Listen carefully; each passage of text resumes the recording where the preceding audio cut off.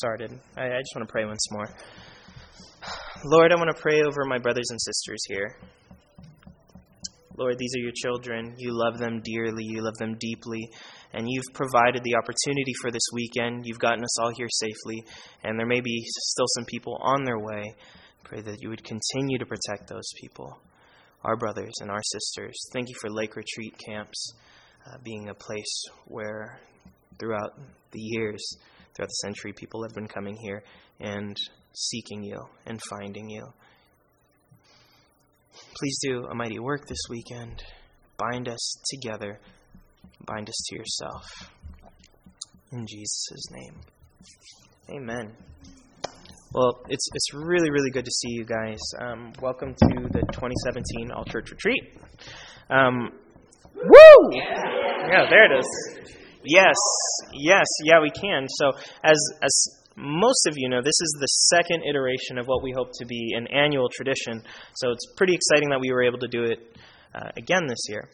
Last year, June 3rd through 6th, 2016, we had our inaugural all-church retreat at the Suncadia Spa and Resort in Cle Elum. I'm just going to back up a little bit because I feel like I'm super close to you guys in the front row. Kind of weird. Yeah, and it's a good thing. I fear closeness sometimes. Something I'm working through. Yeah, I've heard that. So last year, it was a really awesome time that we had, and not everybody was able to make it. But what we found from that trip, it was a great opportunity for us as a church to really get to know one another, to meet each other. And we got so much out of last year's that we wanted to make a point to do it again this year.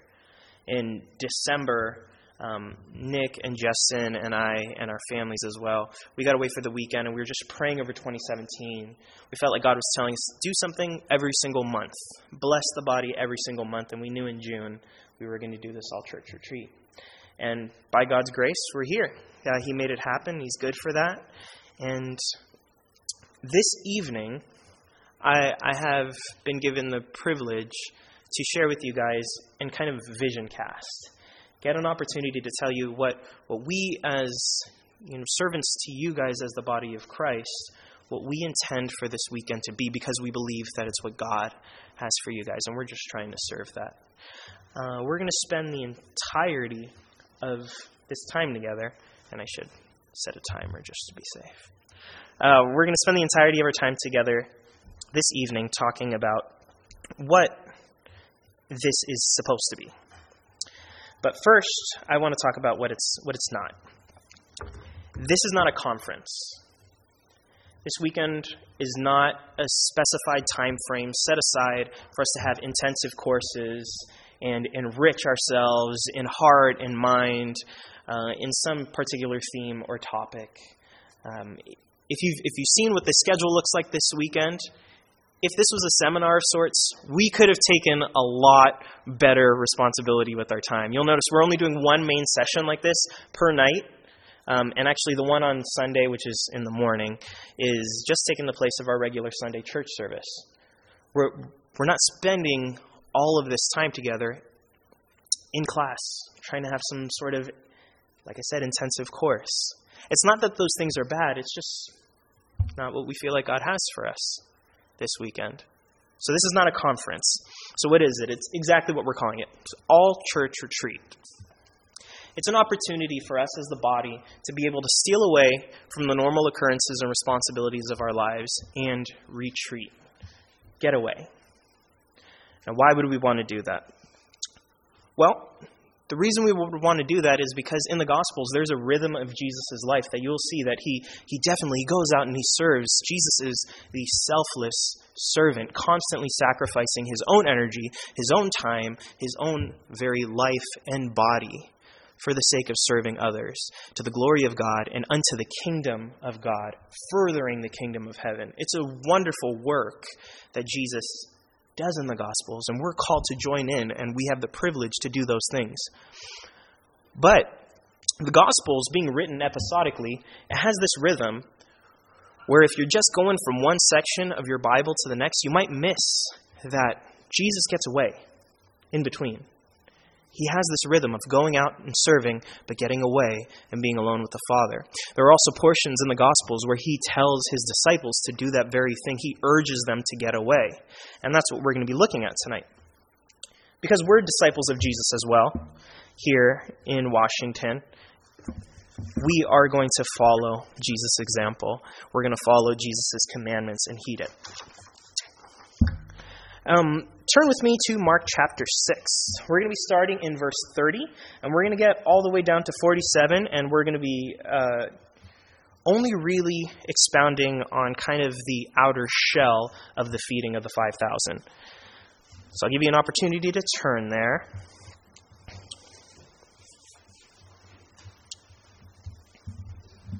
Mark chapter 6, starting in verse 30. Okay. Before we read through our passage together, I want to set the stage by summarizing two events that precede the feeding of the 5,000. There's two things that happen, and it's important that we know them. Number one, Jesus sends out his 12 apostles. He sends them out 2 by 2 in what we'll call an evangelism tour. That's crude and a poor example of what it is, but let's just call it that. It was a tour. They went out 2 by 2. They were casting out demons. They were anointing the sick with oil and healing the sick. They were preaching repentance. And so that's one thing that happened. Number two, Herod, he has a birthday party at his place, and you guys know this story. At his palace, he throws this birthday party. His stepdaughter comes and dances before him and his guests. It's kind of a creepy sight. And Herod is so pleased by the dance that he says, what do you want? I'll give you a gift as a thank you for the gift that you've given me. She goes and she consorts with her mother, and they ask for John the Baptist's head on a platter. And so Herod, being in the pressure of his surrounding guests, conceits. He doesn't necessarily want to. He's actually kind of intrigued and entertained by John the Baptist. And yet he has John the Baptist beheaded. And the head is presented to his stepdaughter as a gift. Those two things precede our passage. So now let's read. Chapter 6 of the book of Mark, beginning in verse 30. Then the apostles gathered to Jesus and told him all things, both what they had done and what they had taught. And he said to them, "Come aside by yourselves to a deserted place and rest a while." For there were many coming and going, and they did not even have time to eat. So they departed to a deserted place in the boat by themselves. But the multitude saw them departing, and many knew him and ran there on foot from all the cities. They arrived before them and came together to him. And Jesus, when he came out, saw a great multitude and was moved with compassion for them, because they were like sheep, not having a shepherd. So he began to teach them many things. When the day was now far spent, his disciples came to him and said, "This is a deserted place, and already the hour is late. Send them away, that they may go into the surrounding country and villages and buy themselves bread, for they have nothing to eat." But he answered and said to them, "You give them something to eat." And they said to him, "Shall we go and buy 200 denarii worth of bread and give them something to eat?" But he said to them, "How many loaves do you have? Go and see." And when they found out, they said, 5 and 2 fish. And then he commanded them to make them all sit down in groups on the green grass. So they sat down in ranks, in hundreds, and in 50s. And when they had taken the 5 loaves and the 2 fish, he looked up to heaven, blessed and broke the loaves, and gave them to his disciples to set before them, and the 2 fish he divided among them all. So they all ate and were filled. And they took up 12 baskets full of fragments and of the fish. Now those who had eaten the loaves were about 5,000 men. Immediately, he made the disciples get into a boat and go before him to the other side, to Bethsaida, while he sent the multitude away. And when he sent them away, he departed to the mountain to pray. Now when evening came, the boat was in the middle of the sea, and he was alone on the land. We're going to stop there, the word of the Lord. I want to pray again. I like this portion of Scripture. God, just bless this time that we have to dig into the glory that is your spoken living word to us. Please breathe life into this and let this be beneficial and profitable. In Jesus' name, amen. Okay, So we get this story, very familiar, the feeding of the 5,000. We should not let the familiarity of it get in the way of the miraculous awe of it, right? He just feeds at least 5,000 people with 5 loaves and 2 fish. That's fascinating. But again, as we said before, if we get caught up strictly in the episodic nature of the gospel accounts, moving from one section of our Bible to the next, we miss the interim, the rhythm of the way Jesus operates his ministry. Verse 30 starts out, "Then the apostles gathered to Jesus and told him all the things, but both what they had done and what they had taught." As previously described, the 12 apostles were sent out 2 by 2 on this evangelism tour. Again, not the best expression, but they were preaching repentance, casting out demons, anointing the sick, and healing them. They were fascinated by the work that God was doing, and they had been witness of it. They had been conduits of the work that God was doing in the lives of desperate people. They're regrouping now. Tour's over. They're coming back to Jesus, and they're accounting to him all the things that they've seen, all the things that they taught. And needless to say, they're on a high. They're really excited by the ministerial successes that they've had and witnessed. And so when they report to Jesus all these different things that they had seen, his response to them is very cool. "Come aside by yourselves to a deserted place and rest a while." Jesus' response to them is, let's go first to a deserted place. A deserted place. This is the first condition of what Jesus tells them to do. This word for deserted is also translated as wilderness. It's the same word that describes where John the Baptist was preaching repentance, the middle of nowhere. It's the same word that's used to describe where Jesus was when he was tempted by the devil, the middle of nowhere. So think barrenness, think desolation, nothing around. That's where Jesus is trying to get them to go. Why? Followed up by the second half of this commandment. To a deserted place and rest a while. He wants them to get some rest because there were many coming and going, and they did not even have time to eat. The reason the apostles were so busy is because by God's grace, they were able to answer the calls and the needs of these people. They were in high demand, and by God's grace, by the power of the Holy Spirit, they were able to fill those demands, satisfy those needs of the people, but there was no shortage of the needy. There were constantly more and more people who needed their assistance, and they could help. They had what it was that these people needed. So Jesus wanted to get them to the middle of nowhere so they could just find some nothingness for a little while. Get away from all the people that they could help, all the people that they could heal, all the people they could purify and cast out demons from. Go to the middle of nowhere. Go somewhere you can find nothing and rest a while. This word rest is also used in other places of the New Testament to describe, or is translated refresh, to be refreshed. Jesus is trying to get them somewhere to recharge for a little bit. And so, verse 32, they departed to a deserted place in the boat by themselves. So they do that. They do what Jesus has called them to do. They all get into a boat. We know from the Gospel of Luke that Jesus gets into the boat with them, and they go find some middle of nowhere-ness. But the multitude saw them departing. So people see where they're going. They're anticipating where they're going to end up. They run off by foot, and surprise, surprise, by the time they get to the middle of nowhere, it's no longer the middle of nowhere. There's a bunch of people there. There's bustling with the needy in high demand once again. But when Jesus sees these people, he has great compassion on them. Yes, Jesus was trying to get his disciples to get to the middle of nowhere, to recharge. That's the purpose of them getting into the boat. But once they got to the other side, Jesus is not one to shy away from compassion. These people traveled long distance, and they ended up where Jesus was going, so Jesus does. He speaks to them, he preaches to them, and he satisfies what they're after.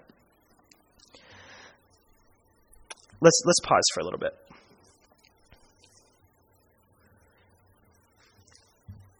all of you guys have heavy responsibilities over your lives.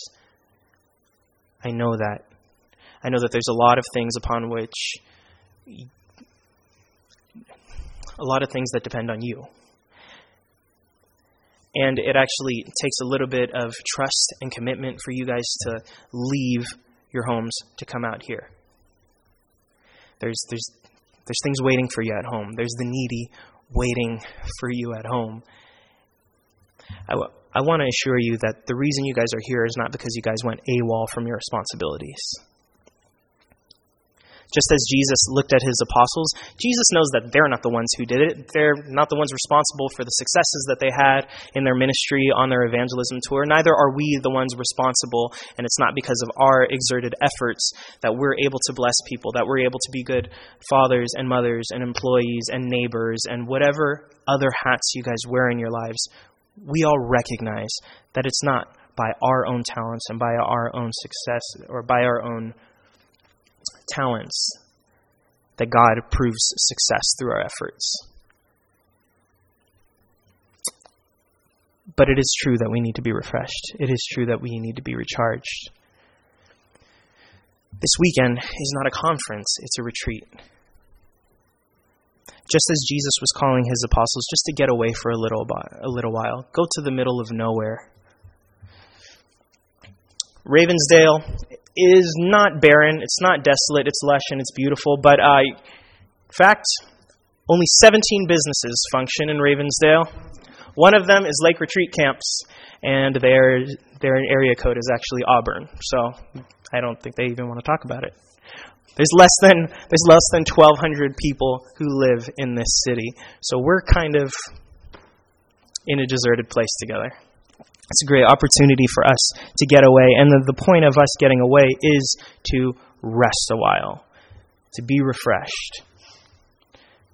I want you guys to recognize that it's not easy to put something like this together. A lot of things have to line up for each of you personally. I don't know if you guys know this, but a lot of people were still looking for Rise as of yesterday, but by God's grace, things lined up and everybody was able to get here. Funds had to line up. There had to be space here at the retreat center. The roads had to be clear. Your health had to be up for it. You're not here by accident. I know you could be at home. There's work waiting for you around the house. There's work waiting for you on your desk. Maybe you have some more deliberate ministerial things you can do for people that you love back home. You're not here because you're running away from your responsibilities. You're here because it's Jesus' will, and you're here because of providence. Let's keep reading. Skip down to verse 45, okay?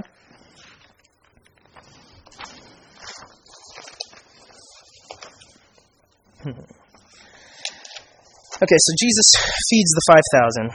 It's a miracle. It's fascinating. It's a really wonderful portion of Scripture, but we're skipping over that just for the purposes of tonight. Immediately he made his disciples get into the boat and go before him to the other side, to Bethsaida, while he sent the multitude away. We pick up in verse 45, and Jesus is at it again. Right? Don't skip over this. What happens next? Jesus walks on water. If we're moving from section to section of the Gospels episodically, we miss this rhythm. Verse 45 says he makes his disciples get into the boat and go before him to the other side.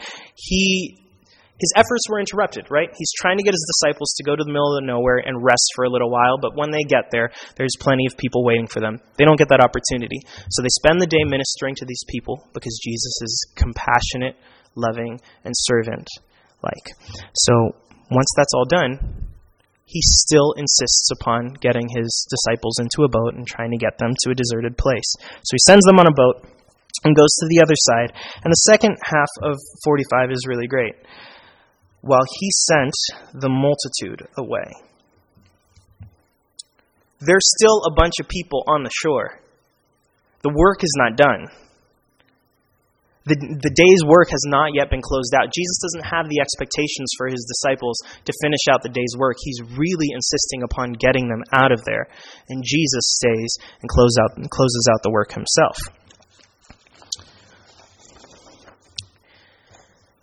So, I'm just going to abandon these. I'm having trouble keeping an eye on my notes.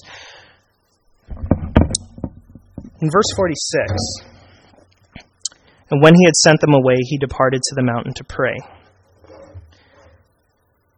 Now when evening came, the boat was in the middle of the sea, and he was alone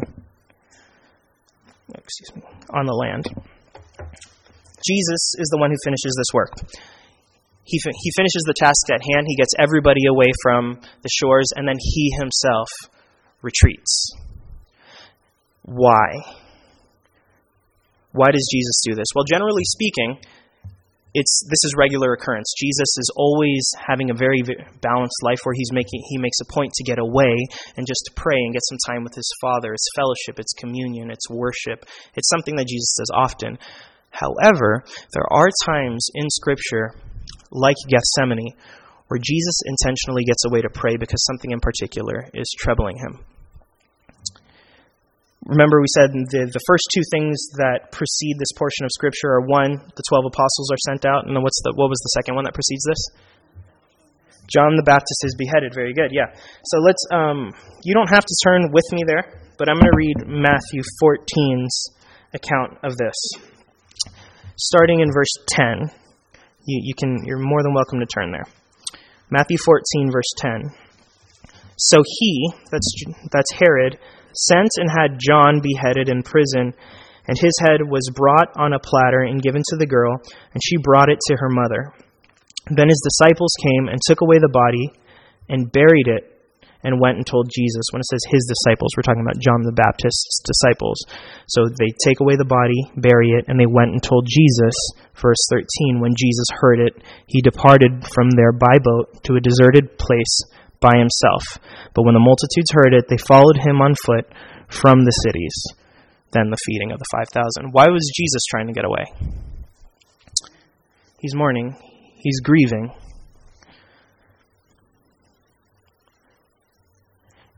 This is so important that this is here in Scripture. Yes, Jesus is all-powerful. He is God. Sometimes we mistake Jesus' power for coldness. Because he's sovereign, because he knows everything, we forget that Jesus is moved in grief and in mourning for harsh things in life. And he himself had to get away and retreat and pray. I'm going to skip down in verse 22 of Matthew 14. Immediately Jesus made his disciples get into the boat and go before him to the other side, while he sent the multitudes away. Again, Jesus is finishing the work. And when he had sent the multitudes away, he went up on the mountain by himself to pray. Now when evening came, he was alone there. You see, some of us, God has brought us here today because we're working so hard and life is just really joyous and yet tiring. We're on a spiritual high like the apostles, being sent out 2 by 2, seeing amazing work that God is doing. We're really excited, but we're getting burnt out. Others of us are here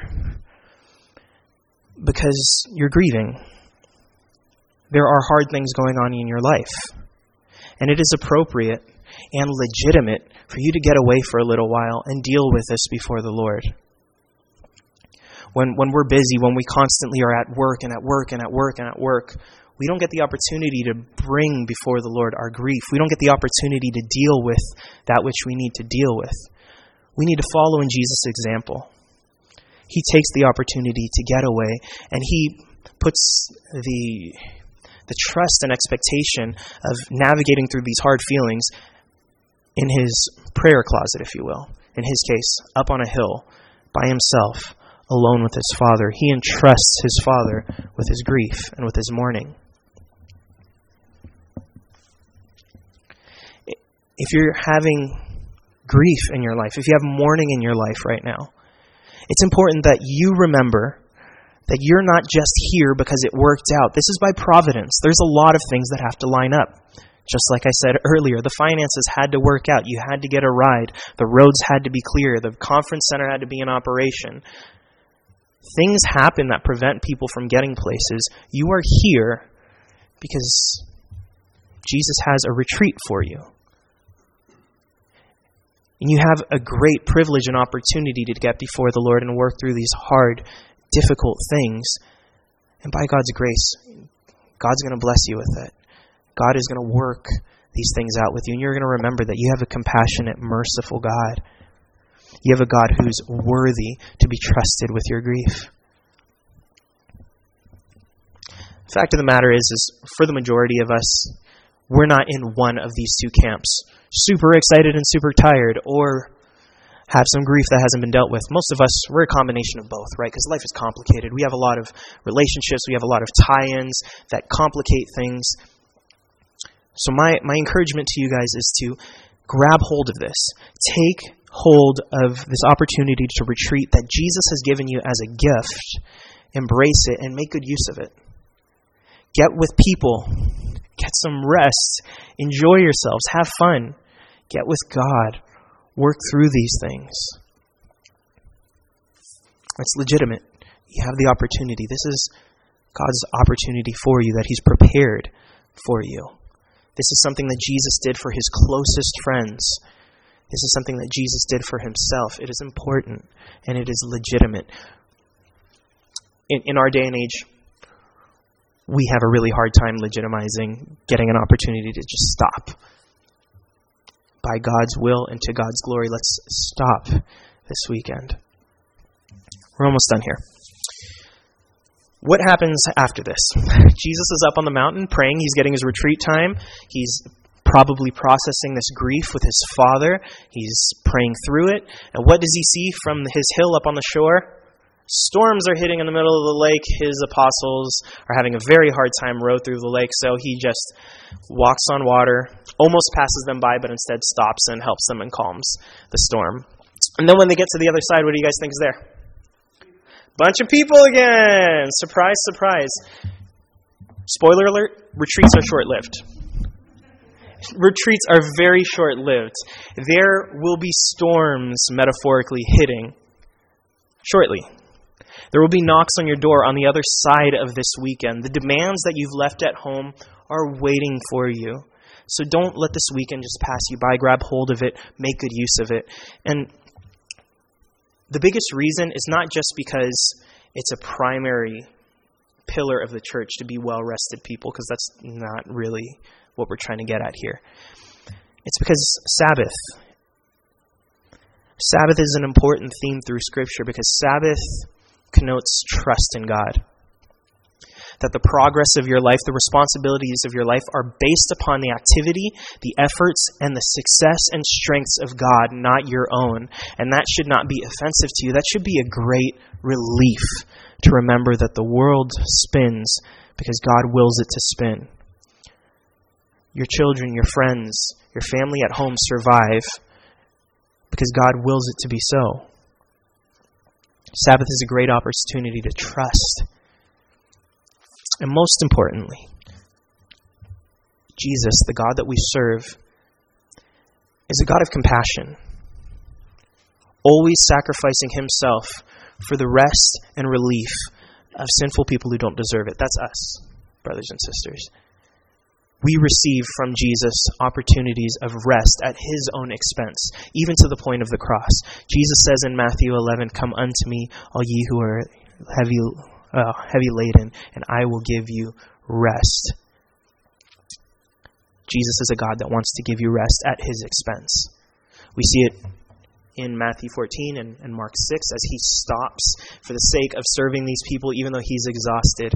And he's doing that for you guys, this opportunity. He's doing it for me this weekend. And it's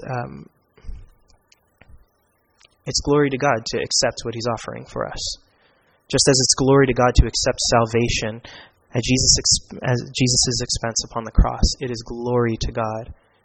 And this weekend is just a small taste of the eternal kingdom that is full of consolation through our grief and ultimate rest from our striving in the presence of Jesus Christ, our Lord, our Redeemer, and our Savior. This weekend is a very small sample taste of that.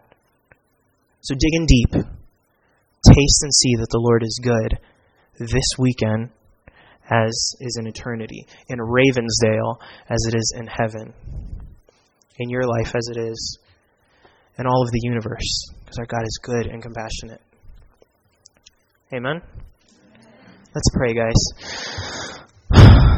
Lord, you've given a gift. Jesus, you said that the Sabbath was made for man, not man for the Sabbath.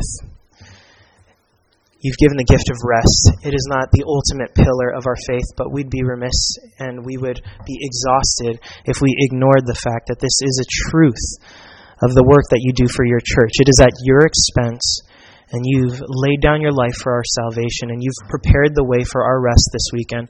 I pray that we'd get opportunities to get with people, get opportunities to get with the Lord, we get opportunities to rest and refresh, get opportunities to process through grief before you, alone with you, God. That we get opportunities to meet one another, maybe for the first time, that we would experience joy and praise to your glory, not because we're lazy, not because we're seekers of comfort, not because we're wine bibbers, but because you've provided this for us, and it brings glory to you when we accept the gifts that you've purchased at your expense. Thank you, Lord, for the Calvary the Hill All Church Retreat 2017. And it's in your name I pray. Amen.